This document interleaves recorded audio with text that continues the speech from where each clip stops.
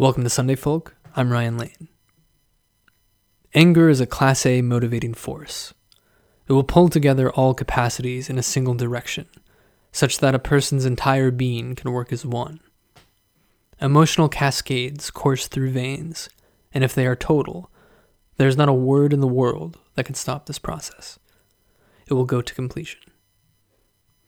If this process is filled with some sort of moral essence, then this rage can look like the will of God.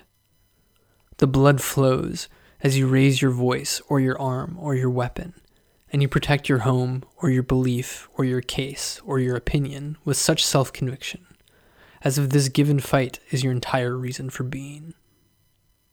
You do something. Violence, scolding, firing, destroying. Moral outrage brought you here.